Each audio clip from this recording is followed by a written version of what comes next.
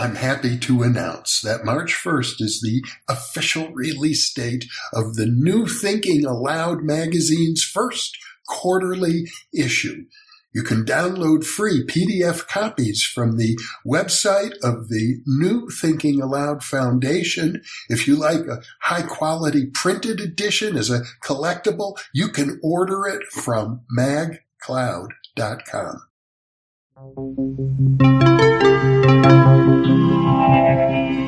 Thinking Aloud. Conversations on the leading edge of knowledge and discovery with psychologist Jeffrey Mishlove.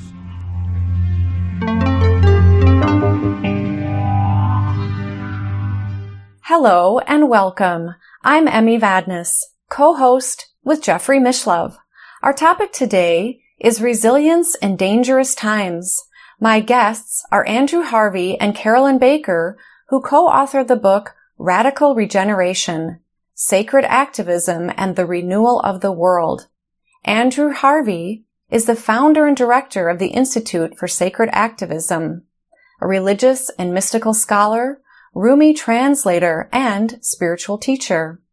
He is author of more than 30 books, including The Way of Passion, a celebration of Rumi, The Direct Path, creating a personal journey to the divine using the world's spiritual traditions, and The Hope, a guide to sacred activism. Carolyn Baker works closely with the Institute for Sacred Activism. She is a former psychotherapist, psychology, and history professor, and writes the Daily News Digest. She is author of several books, including Undaunted, Living Fiercely into Climate Meltdown in an Authoritarian World, Dark Gold, The Human Shadow in the Global Crisis, and Collapsing Consciously, Transformative Truths for Turbulent Times. Andrew is located in Oak Park, Illinois, and Carolyn is in Boulder, Colorado. Now I'll switch over to the internet video. Welcome, Andrew and Carolyn. It is such a joy to have both of you with us on New Thinking Aloud today. Lovely to be with you. Thank you for having us. We're happy, very happy to be with you. Thank you. Well, you two have been working for decades in the area of really saving our world, our planet. How can we live resiliently in dangerous times and in an age of extinction?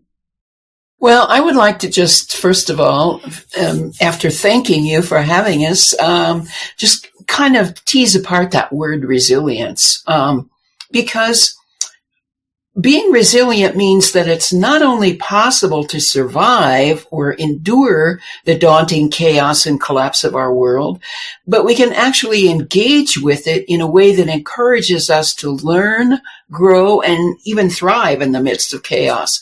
So this isn't just resilience, it's transformational resilience. And sometimes, people approach what we're dealing with, as victims, like, oh my God, this is so horrible. This is happening to us.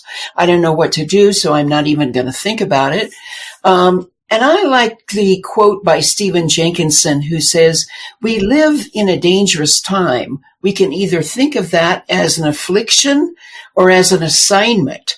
And so Radical Regeneration, the book that we're going to be discussing today, offers the tools that we need for engaging consciously with this assignment.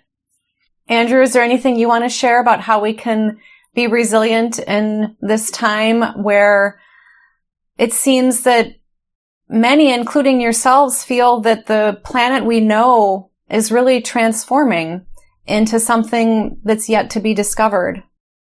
I think what Carolyn has said is very profound, and I'd only add that for me, resilience is a mystical quality. It's a quality that is born when you are revealed to yourself in the depths of authentic mystical experience. And when you are revealed to yourself, you're not revealed as the rag bag of karmic traumas that you often identify yourself as. You're revealed to yourself as a being whose essential nature is light consciousness, who is one with the consciousness that is creating all things. And that revelation isn't a mental revelation alone. It's a revelation that takes place in the whole of the being. And it's a revelation that gives tremendous calm and very profound joy. And it's that calm married to that joy that creates the kind of rugged, no-nonsense, practical, daily commitment to creativity and to sacred action that is resilience resplendent. So the marriage of our minds and hearts that have created radical regeneration is a marriage of all Carolyn's wisdom and all my wisdom about resilience. And I think that between the two of us, we've created this hybrid person, Carol Andrew, who gives both the tools and the exaltation that we're going to need to stay joyful in the middle of horror.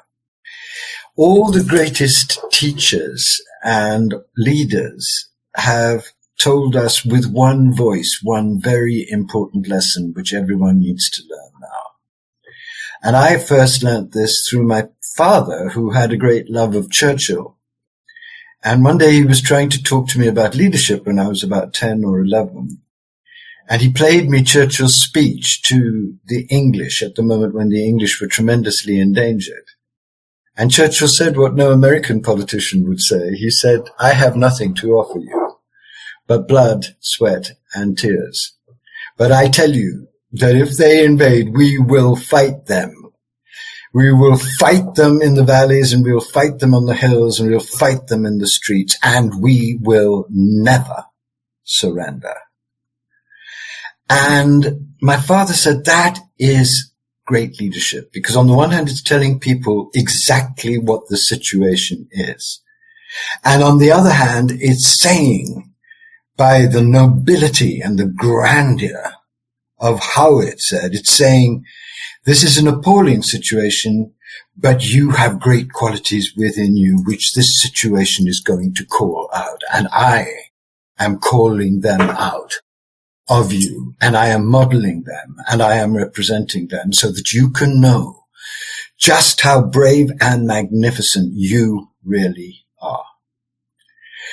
That's the tone of our book. It's a Churchillian book in that sense, because on the one hand it says to people, nothing is going to be served by pretending that this is just a normal crisis. It is not a normal crisis. It's an unprecedented evolutionary dark night. The second thing it's saying is the way through the dark night is not around it, but through it. And it has very deep lessons that if we can learn them will mean that we won't end the experiment, but we'll begin a completely new experiment, having learned the lessons that only a drastic dark night can teach. Lessons that end our narcissism, lessons that make clear the depth of interdependence between all beings, lessons that really draw on the deepest divine qualities in ourselves and make us a bit conscious of how creative we can be when those qualities are resplendent. And the third thing that we're saying is, look, you're not a victim. You're a being in radical evolution. The terms of this evolution are known. They're known in the great mystical systems. They're known in the mystical understanding of the dark night and in what you require to get through the dark night. Patience, faith, deep commitment to uncovering your divine nature, trust. If we can model those, the worst of situations can turn out to be the birth canal of the best of possibilities. Are you too optimistic about the future? Well, I think optimism is cheap. No, sorry, darling. Please. I refuse to classify myself as one or the other. I hold both. I hold the field of possibility alongside what appears to be an absolutely daunting situation. That science is telling us, not teachers, not gurus, but science is telling us is virtually impossible to pass through, and survive. So, I'm holding the tension of those opposites, as Carl Jung spoke of, holding the tension of the opposites. And that way I don't get off into despair, nor do I get off into some kind of false hope or, as Andrew sometimes says, oming and schmoming, into optimism, whatever that is. I love what Carolyn said. I would say that being an optimist in a situation like this is idiotic. Being a pessimist in a situation like this is also idiotic. It's far too bad to be pessimistic about. What's essential is to cultivate the qualities that we stress again and again in the book. And those are qualities of what I think both of us would call realism. And when you confront the real, you need to do so from both sides of your humanity and divinity. From your humanity, you confront the real and you feel the agony of it. You don't hide. You feel the madness, the agony, the chaos, the sorrow, the unbelievable corruption and injustice. You allow yourself to feel them. From the divine side of yourself, you understand through grace that very frightening situations can also be the necessary birthing grounds of very extraordinary new possibilities. There is no great new creation without the destruction of the old. There's no resurrection without crucifixion.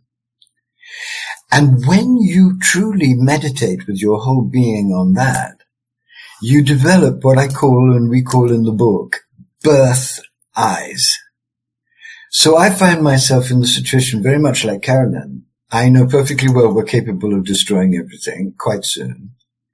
I know also that amazing things are arising right now that prove that a great birth is possible. Think of the Iranian women revolutionaries, the first woman-led revolution in history, risking their lives at 17 and 18 to end that demented vision of Islam. Think of the enormous sacred work that has been done in America through radical opposition to the fascist lunacy of Trump, the way in which people rose up, came together, and are coming together to demand real change. It's still not here, but they're there fighting every single day. And I could go on and on. So when you ask me if I'm optimistic, I'm not going to reply to that question, but what I'm going to say is that I have birth eyes. And I feel that the responsibility of an elder mystical teacher is to do two things, which is what we have done in this book. On the one hand, to warn and say, stop pretending.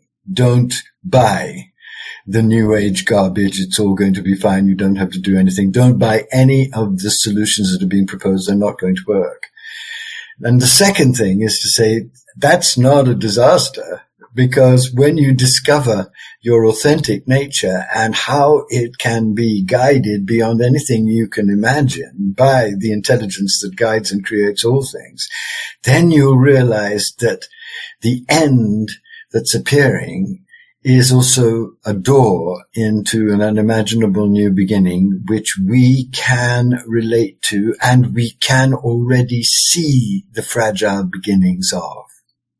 I would just like to add to that my emphasis again on being proactive. And one of the things that we must do is look at this crisis and say, what has been my part in creating it? And then we go inside. We have tools for this in our book. We go inside and we do the shadow work that needs to be done. Not beating ourselves up, not having a guilt trip all over ourselves, but really working with the shadow, because in that shadow lies tremendous potential for transformation and healing and becoming the kind of person that we're talking about, not only resilient, but compassionate and loving. And so the shadow work is a really necessary part of how we need to respond to the crisis. And it's not just compassionate and loving, is it, my darling? It's also skillful, because when you face your own cowardice, your own corruption, your own collusion with this disaster, you understand at a very deep level why people are so paralyzed and frightened and so willing to embrace completely insane philosophies of denial or of fascism, whatever their potential solution is. And that gives you so much more skill with how to deal with people. You don't deal with them blaming them, accusing them, making them feel ridiculous. That just creates more resistance. You find ways through this much richer, deeper, more compassionate intelligence to reach out to people and speak to them where they are and help them see that what they're offering themselves is not as beautiful and as powerful as what we hope to be able to offer them through this book, a real path through inwardly and outwardly. It's a very difficult job, but it's possible to continue to do it with joy, as I think both Carolyn and I represent. Isn't that how we got here in the first place, is that many people are choosing to not face their shadow. Many people feel the weight and the gravity, the heaviness of this. Even thinking about this, reading your book, one can feel great despair and even denial, because it's just really can just crack you open to the depths of yourself. But isn't that the point? Right. That is what a dark night is there to do, to crack you open to the depths of yourself. And one of the things we devoutly hope for this book is that it will help people reduce their terror at being cracked open.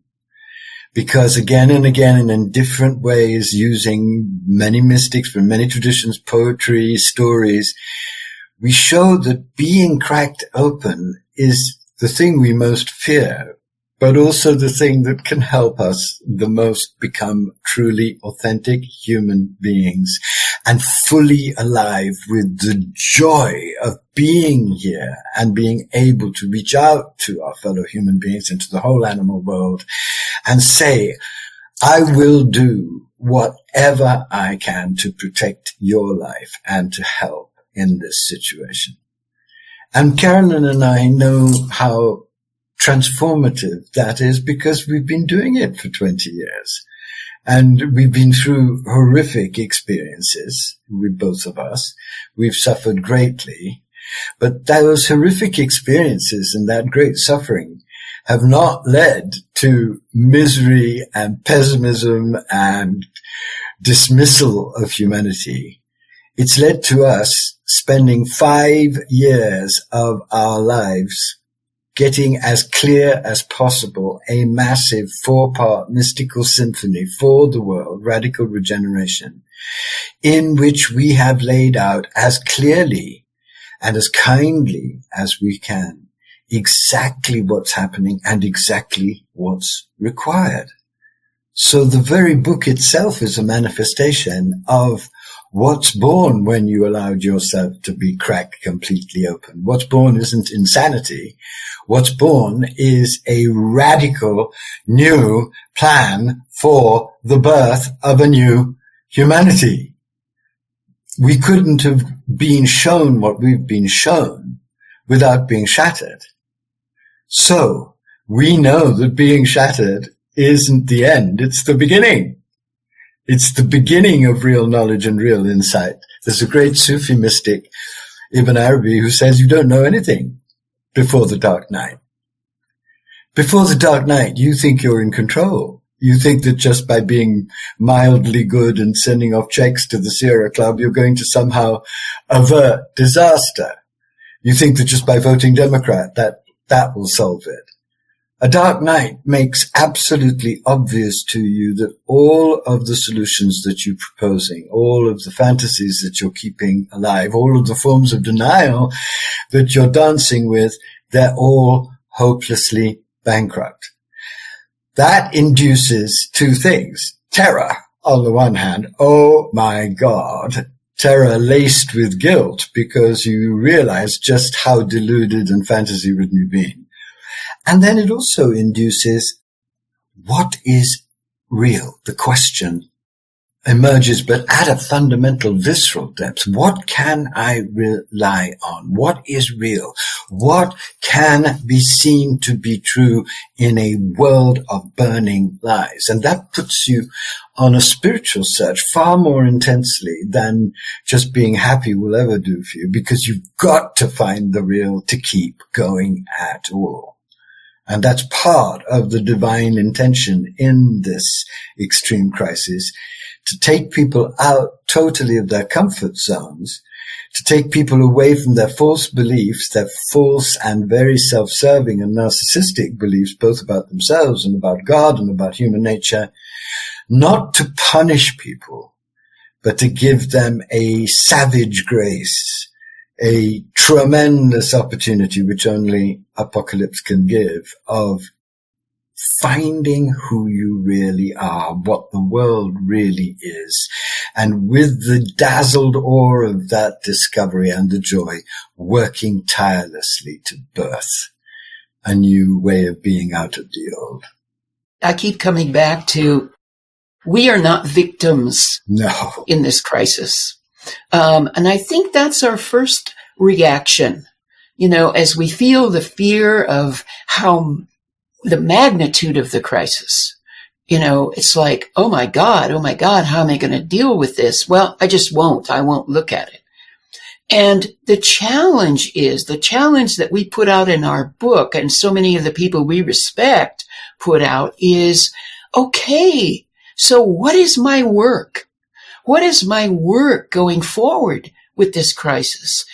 And not to think that I have to change the world, or that we need a certain number of people to change the world, but to bring it down into the small space of our own lives. In my world, how can I make a difference? What am I being called to do? What am I called to be too, isn't it? Two questions I consistently come back to is, who do I want to be in this crisis? And what did I come here to do? And who do you want to be in this crisis, Carolyn? And what do you feel you've come to do? And I'd love to answer that question too, because I think this is something that you and I have explored at the most fundamental level. You're 75. You've been pouring yourself out for decades. Who do you want to be for us and for this time? Who I want to be is the most awake person possible and the most compassionate person possible. I want to do the work that the crisis is asking me to do, starting with looking at my own shadow and then going from there to what is calling me around me. Who am I called to serve? Whether that's, disabled people, or whether that's animals, or whether that's a certain patch of ground, and to get done with the grandiose stuff of, well, I've got to be Greta Thunberg and go out there and change the whole world.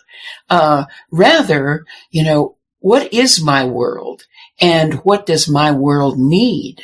And how can I be present in it and make a difference in it as a healing presence in the midst of the horror? And you, Andrew, how would you answer the question you proposed? Well, I love what Carolyn said. I would love to say what she said, but I think for me, I'm 70. I'm just survived a year of very bad sciatica, so I really confronted my mortality. And what I want to be in these remaining years of my life is a beacon of improbable joy and encouragement. I want to be someone who, whatever happens, people can rely on for love and encouragement and for the witness of a joy that doesn't depend upon anything, because it is the essential nature of my true self, your true self, and the nature of God. So as things get madder, I want to get saner. As things get more miserable, I want to become more joyful. As things become more paralyzed, I want to be vibrating, orating, creating on every level, just to show anyone who's listening or looking that there's another way of living this, and it can be lived with abandoned love, creativity, joy, and rugged truth. How can we face our shadow and also be with joy? That's an excellent question. I love that. We had a lot of wonderful discussions about precisely this, because the first book we did was a book about joy. Because we are so tired of being called gloom merchants, because Carolyn and I are two of the most joyful people we both know. We know each other's joy, and we know each other's love, which is also a form of joy. So we said, let's annoy them by writing a book on joy. And then we had these amazing lists of what gives you joy. And then one of the categories we came up to choose was the joy of working with your shadow. It's not all misery, what you discover in your shadow. One of the things you discover in your shadow, for example, not that I have a shadow, I'm just thinking of people I know, is that you discover that you're as idiotic as everybody else, and that you have the same failings, the same corruptions, the same stupidities. And that can be very shaming for the ego. But after a while, you begin to think, well, that gives me so much more skill, so much more compassion, so much more true fellowship with my fellow crazies, which is a source of joy, a real joy. You shall bless your crooked neighbor from your crooked heart. That's one of the great discoveries of shadow work, that it doesn't, when you discover your own limitations, it gives you massively more skill and more compassion for the limitations of others. And that leads to very much sweeter, deeper, more joyful, more kind, more compassionate, more forgiving relationships. For decades, I've been a student of Carl Jung, and one of the things that he says about the shadow, and I think he was probably the first person in Western civilization to really talk about the shadow, but one of the things he emphasizes is that it's not all dark. No. We all have a bright shadow, those parts of us that we had to send away early on that are beautiful and loving and powerful. And in doing shadow work, we get in touch with the bright shadow as well as the dark shadow. And that can help us be much more present and useful and compassionate in the crisis. So we go into shadow work and we accept whatever we find. And I'd like to say something about joy, because in our first book, which is the first part of Radical Regeneration, we talk about reclaiming joy. And there is not much talk in this culture, once in a while, but not really much talk in this culture about joy. It's all about happiness, happiness, happiness, happiness.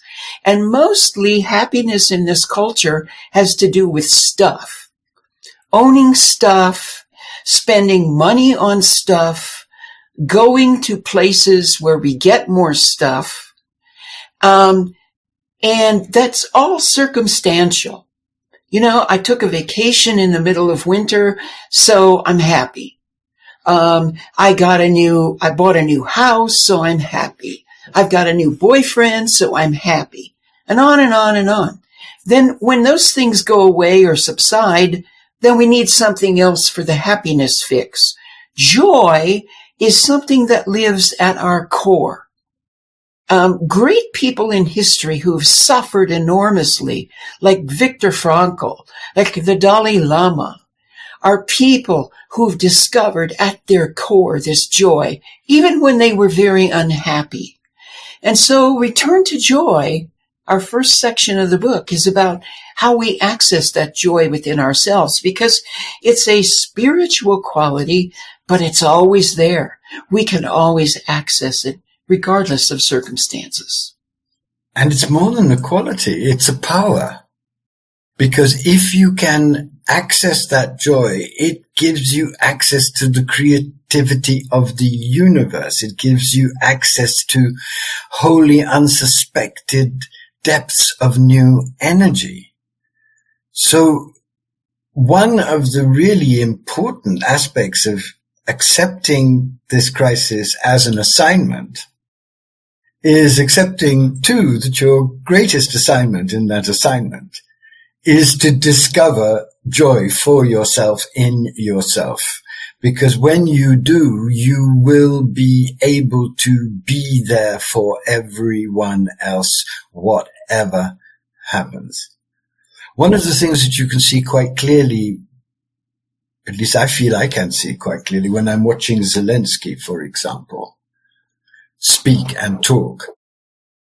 Zelensky is leading a country that is being massacred and broken and tortured beyond belief. Yet whenever he comes out, he radiates strength, and he radiates love, and he radiates gratitude for the heroism of his people. And he radiates what you can only call a joy in finding in himself the strength that he's found to lead the world in a fight for democracy.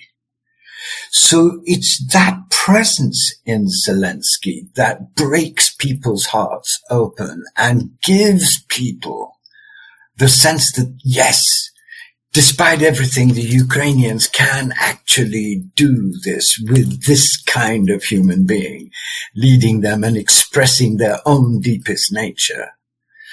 Obviously, Zelensky is doing it on a global scale, but I think we're all being called to be Zelenskys in our private world. To be the person who says, it's dreadful, we're going to find a way through, let's howl, let's get together, let's pray, let's love the heaven and hell out of each other, let's help each other, and let's, for God's sake, ensure that Donald Trump never becomes president again, that the fascists don't win. That's joy. And I also would like to add, because sometimes as an introvert, I forget this, that to do any of this work that we are offering in Radical Regeneration, we need each other. Oh, yes. As the crisis deepens, we have not one hope in hell to survive or thrive without each other. What happens when there's a natural disaster? We see it all the time.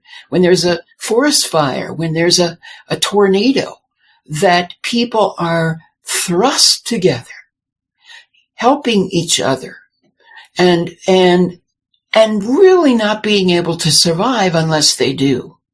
So in our work, we offer support. We offer ways that people can network with others so that they're not trying to do this gargantuan work on their own. What would you say to someone who may be listening thinking, oh, I work 2 jobs, I'm a single parent, I can barely get enough sleep to even do my jobs and take care of my children or whatever responsibilities they have. This just feels so overwhelming to me. I can't even deal with this. Well, the first thing I would say is that I completely, absolutely, finally, deeply, profoundly understand, and I get it. Mm-hmm. The second thing I would say is, you know that isn't an adequate response. You can't bring up your child and be blind to what your child might be brought up into. So let's look at ways together in which you could feel more support in the core of your life. Little moments of time in your day when you could focus on a relationship with the divine in whatever way you understand it. Moments in your day when you can recollect yourself and really commit yourself to doing whatever you can in your ordinary life to help whoever you can from a renewed place of spiritual depth. Let's look at those and start there. And you'll find, I've had the occasion to do that quite often, and you'll find that when people are really seen and heard in their desperation and then given clear help, they will discover themselves that they have more agency, more power, more capacity for creativity than they ever imagined. And then they'll get hooked. And who knows what will happen then. I have a friend, at least she's an acquaintance, and she was a Minnesota housewife, and she saw that the cheetahs in Namibia were being destroyed. And she suddenly said to her husband, "I'm going to save the cheetahs." And he laughed and he said, "My darling, you can't possibly save the cheetahs." She said, "You watch me." So she said, I love you, but I'm going to Namibia. So she went to Namibia. She didn't have any money. She just had a passion. And 10 years later, there are more cheetahs in Namibia than there were 50 years ago because of one person's decision not to be paralyzed, to follow her passion and her heartbreak, and just to go for it. One of the things that you discover when you take a decision like she did, or a less dramatic one in the core of your life, is that the universe has been waiting for you to take that positive decision and will feed you a great deal of grace and energy once you've made it and open doors to your creative activity in walls that you thought were impenetrably thick. But you have to discover that. And that's why the mystics are so important, and that's why this book is so deeply weighted with spiritual truth, because it's in the spiritual truth that these possibilities born out of difficulty are most marvelously displayed. And I would say to that person who's so weighted down with those responsibilities, one thing that anyone can do under any circumstances is to look for and practice gratitude. Yes, I'm weighted down with these responsibilities, but I have a job. I have this beautiful child or children. And when this is from David Steindl-Rast, who's just one of the most wonderful Buddhist teachers and a Christian Buddhist teacher, who says, whenever we give thanks, we are acknowledging a relationship. So when I give thanks for my job, I'm not giving it to my employer necessarily. I'm not giving it to the president. I'm giving it to the universe. I'm giving it to the sacred. The same with, anything that I'm grateful for. It allows me to be present with that thing and acknowledge that there's something greater than my rational mind and my human ego. That I am blessed with these opportunities, with this love and this support in my life. And let that gratitude then take you. It will take you somewhere. It will take you to some place in yourself that can support doing some of or much of the work that we're talking about in the book. Beautiful. You reference in your book that we are in the Kali Yuga, and you talk about Kali with the powers of death and rebirth. Can you share more about that? Yes. Well, this is the key to everything. That's why we put it twice, in fact, in our book in different ways. The great mystical philosophers of the East have known that this time would come, and they've described it very, very clearly. And they've known that it would be a time in which the dark feminine, with its power of destruction and rebirth, would be shamelessly dancing in everything, exposing all the shadows, destroying the false systems, annihilating in a very spectacular way. And what they've also known is that this can go two ways. And we make that clear in the book. They've known that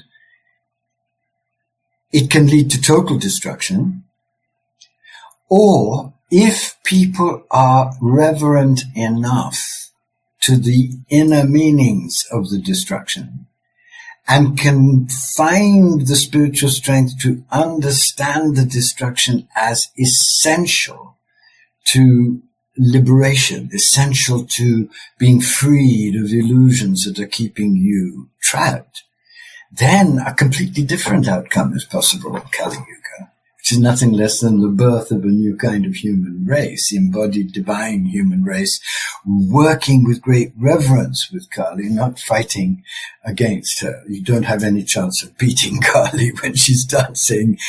Get with her program, and she'll reveal to you the astounding beauty and possibility hidden within the destruction and give you the strength to work with that, to become a midwife warrior of the new.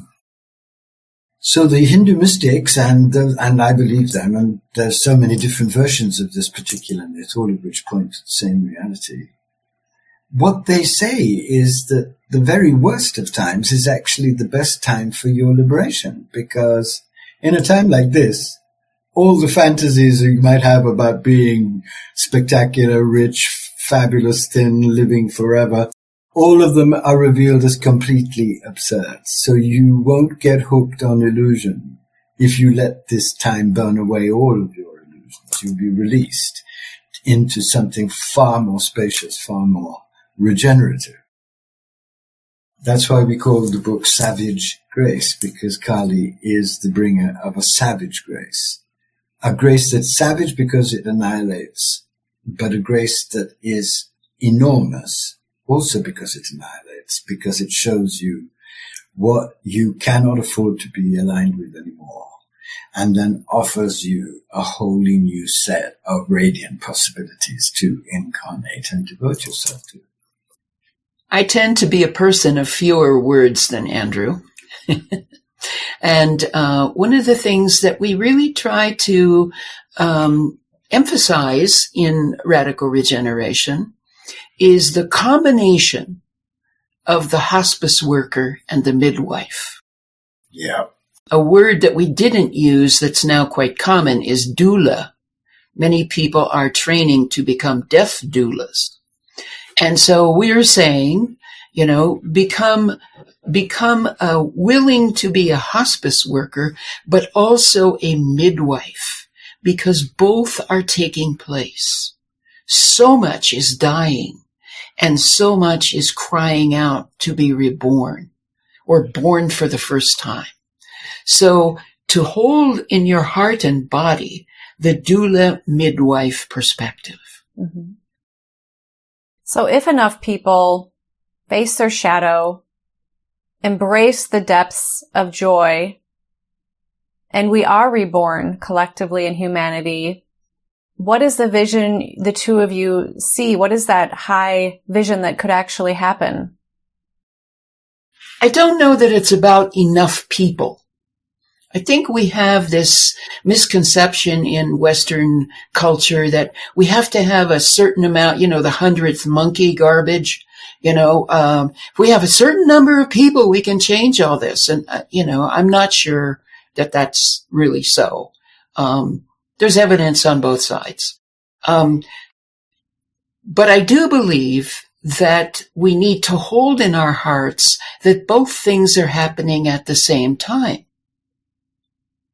And I would say that this rebirth, whether it happens on a massive scale or with just a few people, it's all about discovering for the first time the depth of our humanity, which is also the depth of our spirituality, who we are as human beings and as spiritual beings.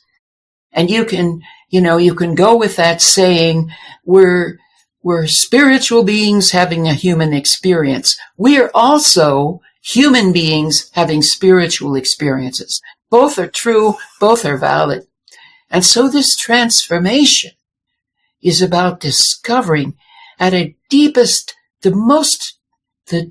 possible depth who we truly are as human beings and as spiritual beings. If we had a comprehensive vision of what's going to be born, we'd be lying. Because what's going to be born out of this extraordinary crisis is something that we can have glimpses of. And I think we could make all kinds of suggestions. We'll have a world in which we treat animals as holy. We'll have a world in which there will be no poor because they'll be supported and sustained. We'll have a world in which everybody will get deep education, including sacred education. We could make certain propositions like that. But the reality is, the world that we could create out of what we discover through being shattered open by the dark night could be immeasurably more amazing than anything that we can imagine at this moment. Because everything that we imagine at this moment is born from the consciousness that we have at this moment. And that consciousness is going through a divine shredder to be remade in a completely different way and to provide fuel for creativity that we can't even begin to imagine yet. Trust that. Hope for that. Work for that. Rumi, before his dark night, could never imagine that he would be the greatest poet in the world has ever seen. He was a decent scholar. He wrote some really quite bad poetry, gave good lectures, and then he went through the dark night, and then what happened was an eruption of thousands of odes and a whole new vision of humanity. That's what's going to happen to those who go through the process. It's a quantum leap. Andrew, what would Rumi say about what's happening right now? Well, he would say, the grapes of my body can only become wine after the winemaker tramples me. I surrender my body like grapes to his trampling, so my inmost heart can blaze and dance with joy. And although the grapes go on sobbing blood and screaming, I cannot bear any more anguish, I cannot bear any more cruelty. The trampler stuffs cotton in his ears and says, it is I who am the master of this work. You can deny me if you want. God knows you have every excuse. But when, through my passion, you reach perfection, you will never be done praising my name. Very beautiful. That's the message of Rumi to us all at this moment. Carolyn, did you want to say something? I'm speechless after that. Yeah. So what is sacred activism? Sacred activism is essentially the birthing force of a new world. And what it is a marriage at the deepest level of the two noblest impulses in human nature. The mystic's passion for God and the activist's passion for justice. We've separated those passions. They've been separated by the patriarchy that suspects that if you bring them together, the passion for reality and the passion for justice, what will happen is that a group of people will be born who are enormously strong and who are incorruptible by the madness and illusion of the world. So when you bring together the deepest, most urgent action on behalf of justice and harmony with deep inner practice, a new force is born that in extraordinary and difficult circumstances can change everything. And we've seen it change everything. We saw it in India with Gandhi. We saw it with Martin Luther King. We've seen how powerful a spirit-based action can be in transforming situations which seem intractable. So my work for 20 years now has been to formulate the laws of sacred activism and to teach them everywhere and to write about them, but also to bring in the other key, which is what we've done in radical regeneration, which is that sacred activism is part of a massive evolutionary shift that human beings are being asked to do. Because it shows us that it's not enough to act. You have to act wisely and guidedly with sacred inspiration. And it shows us that it's not just enough to pray and to have beautiful experiences. You've got to put what you are given by the divine into action. So it's saying to both mystics as they are and activists as they are, you're not aligned. Mystics, you're not aligned because you're drunk on transcendence. Get real, get down, get active. Activists, you're not aligned because you've rejected spirituality. You need the wisdom of shadow work. You need the wisdom of joy. You need the strength of knowing who you are to do the immense, wonderful work that you're doing. And slowly people in both camps are getting it. And the last thing I'd like to say is that this is not just the birth of a very powerful force that can transform everything.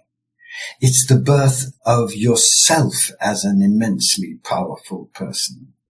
Because when you fuse together deep mystical practice with the commitment to urgent action, you become a permanent revolutionary of love in action. And you cannot be corrupted. You can't be hijacked. You can't be put into a box. You're out of the box. You're expressing the power and the joy and the creativity of the new human.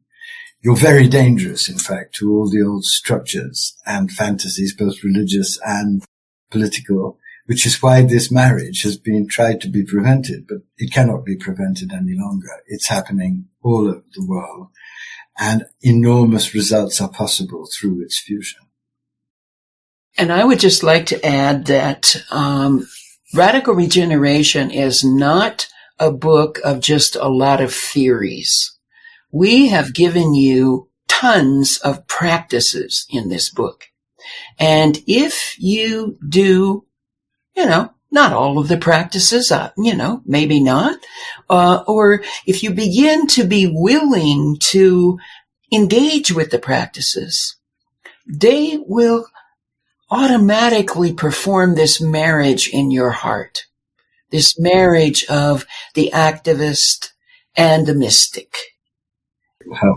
I would just offer that this is a very practical book. You offer many wonderful practical exercises in there. One that comes to mind for me is that you suggest spending more time in nature. And if you have a pet or there's an animal that you connect with or want to connect with, to be present with that animal, and that can work on your heart. Absolutely.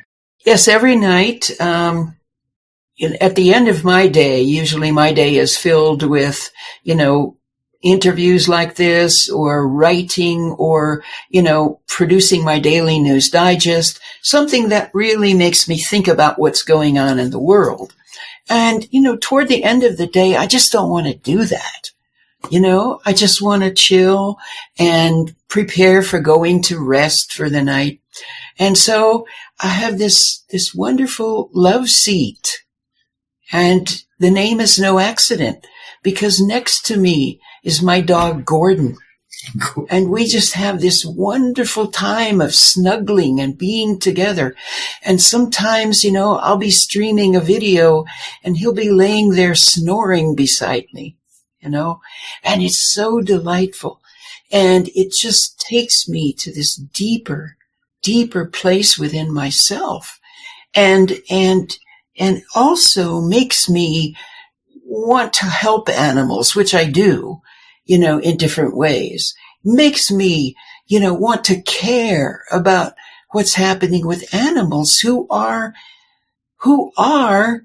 parts of nature like we are. We forget that we are animals. animals are the real victims of our situation. Yes. And in addressing the horror, which is what our third movement in the book is, saving animals from ourselves, we make that very, very clear. You use the phrase engoldenment in your book. Can you share what that is? Engoldenment is the highest level of evolutionary transformation that we know of. And it has appeared in various beings throughout human history as a sign, I believe, of where we are going. And fundamentally, engoldenment is the turning to divine gold of consciousness, of your mind, your heart, your soul, and what is most extraordinary, your body, because the evolutionary mystics of all the traditions have known that as the mystical journey gets more and more profound, it gets more and more embodied. Your body actually becomes different. It becomes infinitely suppler, more plastic, and filled with light. It becomes love's body. And that is engoldenment. And why it's so important in our book is because we believe that what these beings have experienced and written about is a great clue to the next stage that's being opened up to humanity through the dark night. A stage which won't just be what people call enlightenment, where you have understanding of reality and clarity and warmth and joy and compassion, but actually you'll be mutated. You'll be a different kind of human being with access to enormously greater creative energies in every part of your being, including your body, your transformed body. It's amazing stuff, but it's not something we invented in the bath. It's something that I've been excavating from the heart of the mystical systems now for 20 years and feel ready to present in the way that we've done so in the book. And it's having a tremendous impact. I'm happy to say this book is really reaching thousands of people, and thousands of people are really hearing its message that we're in something much vaster than the transformation. We're in a mutation process. And the secret to that mutation process is engoldenment. Is there anything else either of you would like to share about resilience in dangerous times, or any last messages here today that can provide some inspiration for those listening? I would like to close with a couple of lines from Mary Oliver. We shake with grief. We shake with joy. What a time these two have, housed as they are in the same body. Beautiful. I just love to quote Rumi. Passion burns down every branch of exhaustion. Passion is the supreme elixir and renews all life. So don't sigh heavily, your brow bleak with cynicism and boredom. Dare to look for passion, passion, passion, passion. Run, my friends, from all false solutions. Let divine passion triumph and rebirth you in yourself. Wow. Thank you both so much for your love, joy, passion, compassion for all of us, the earth, the animals that we are ourselves. Thank you both so much for being with me today. Thank you. And for those of you listening or watching, thank you for being with us.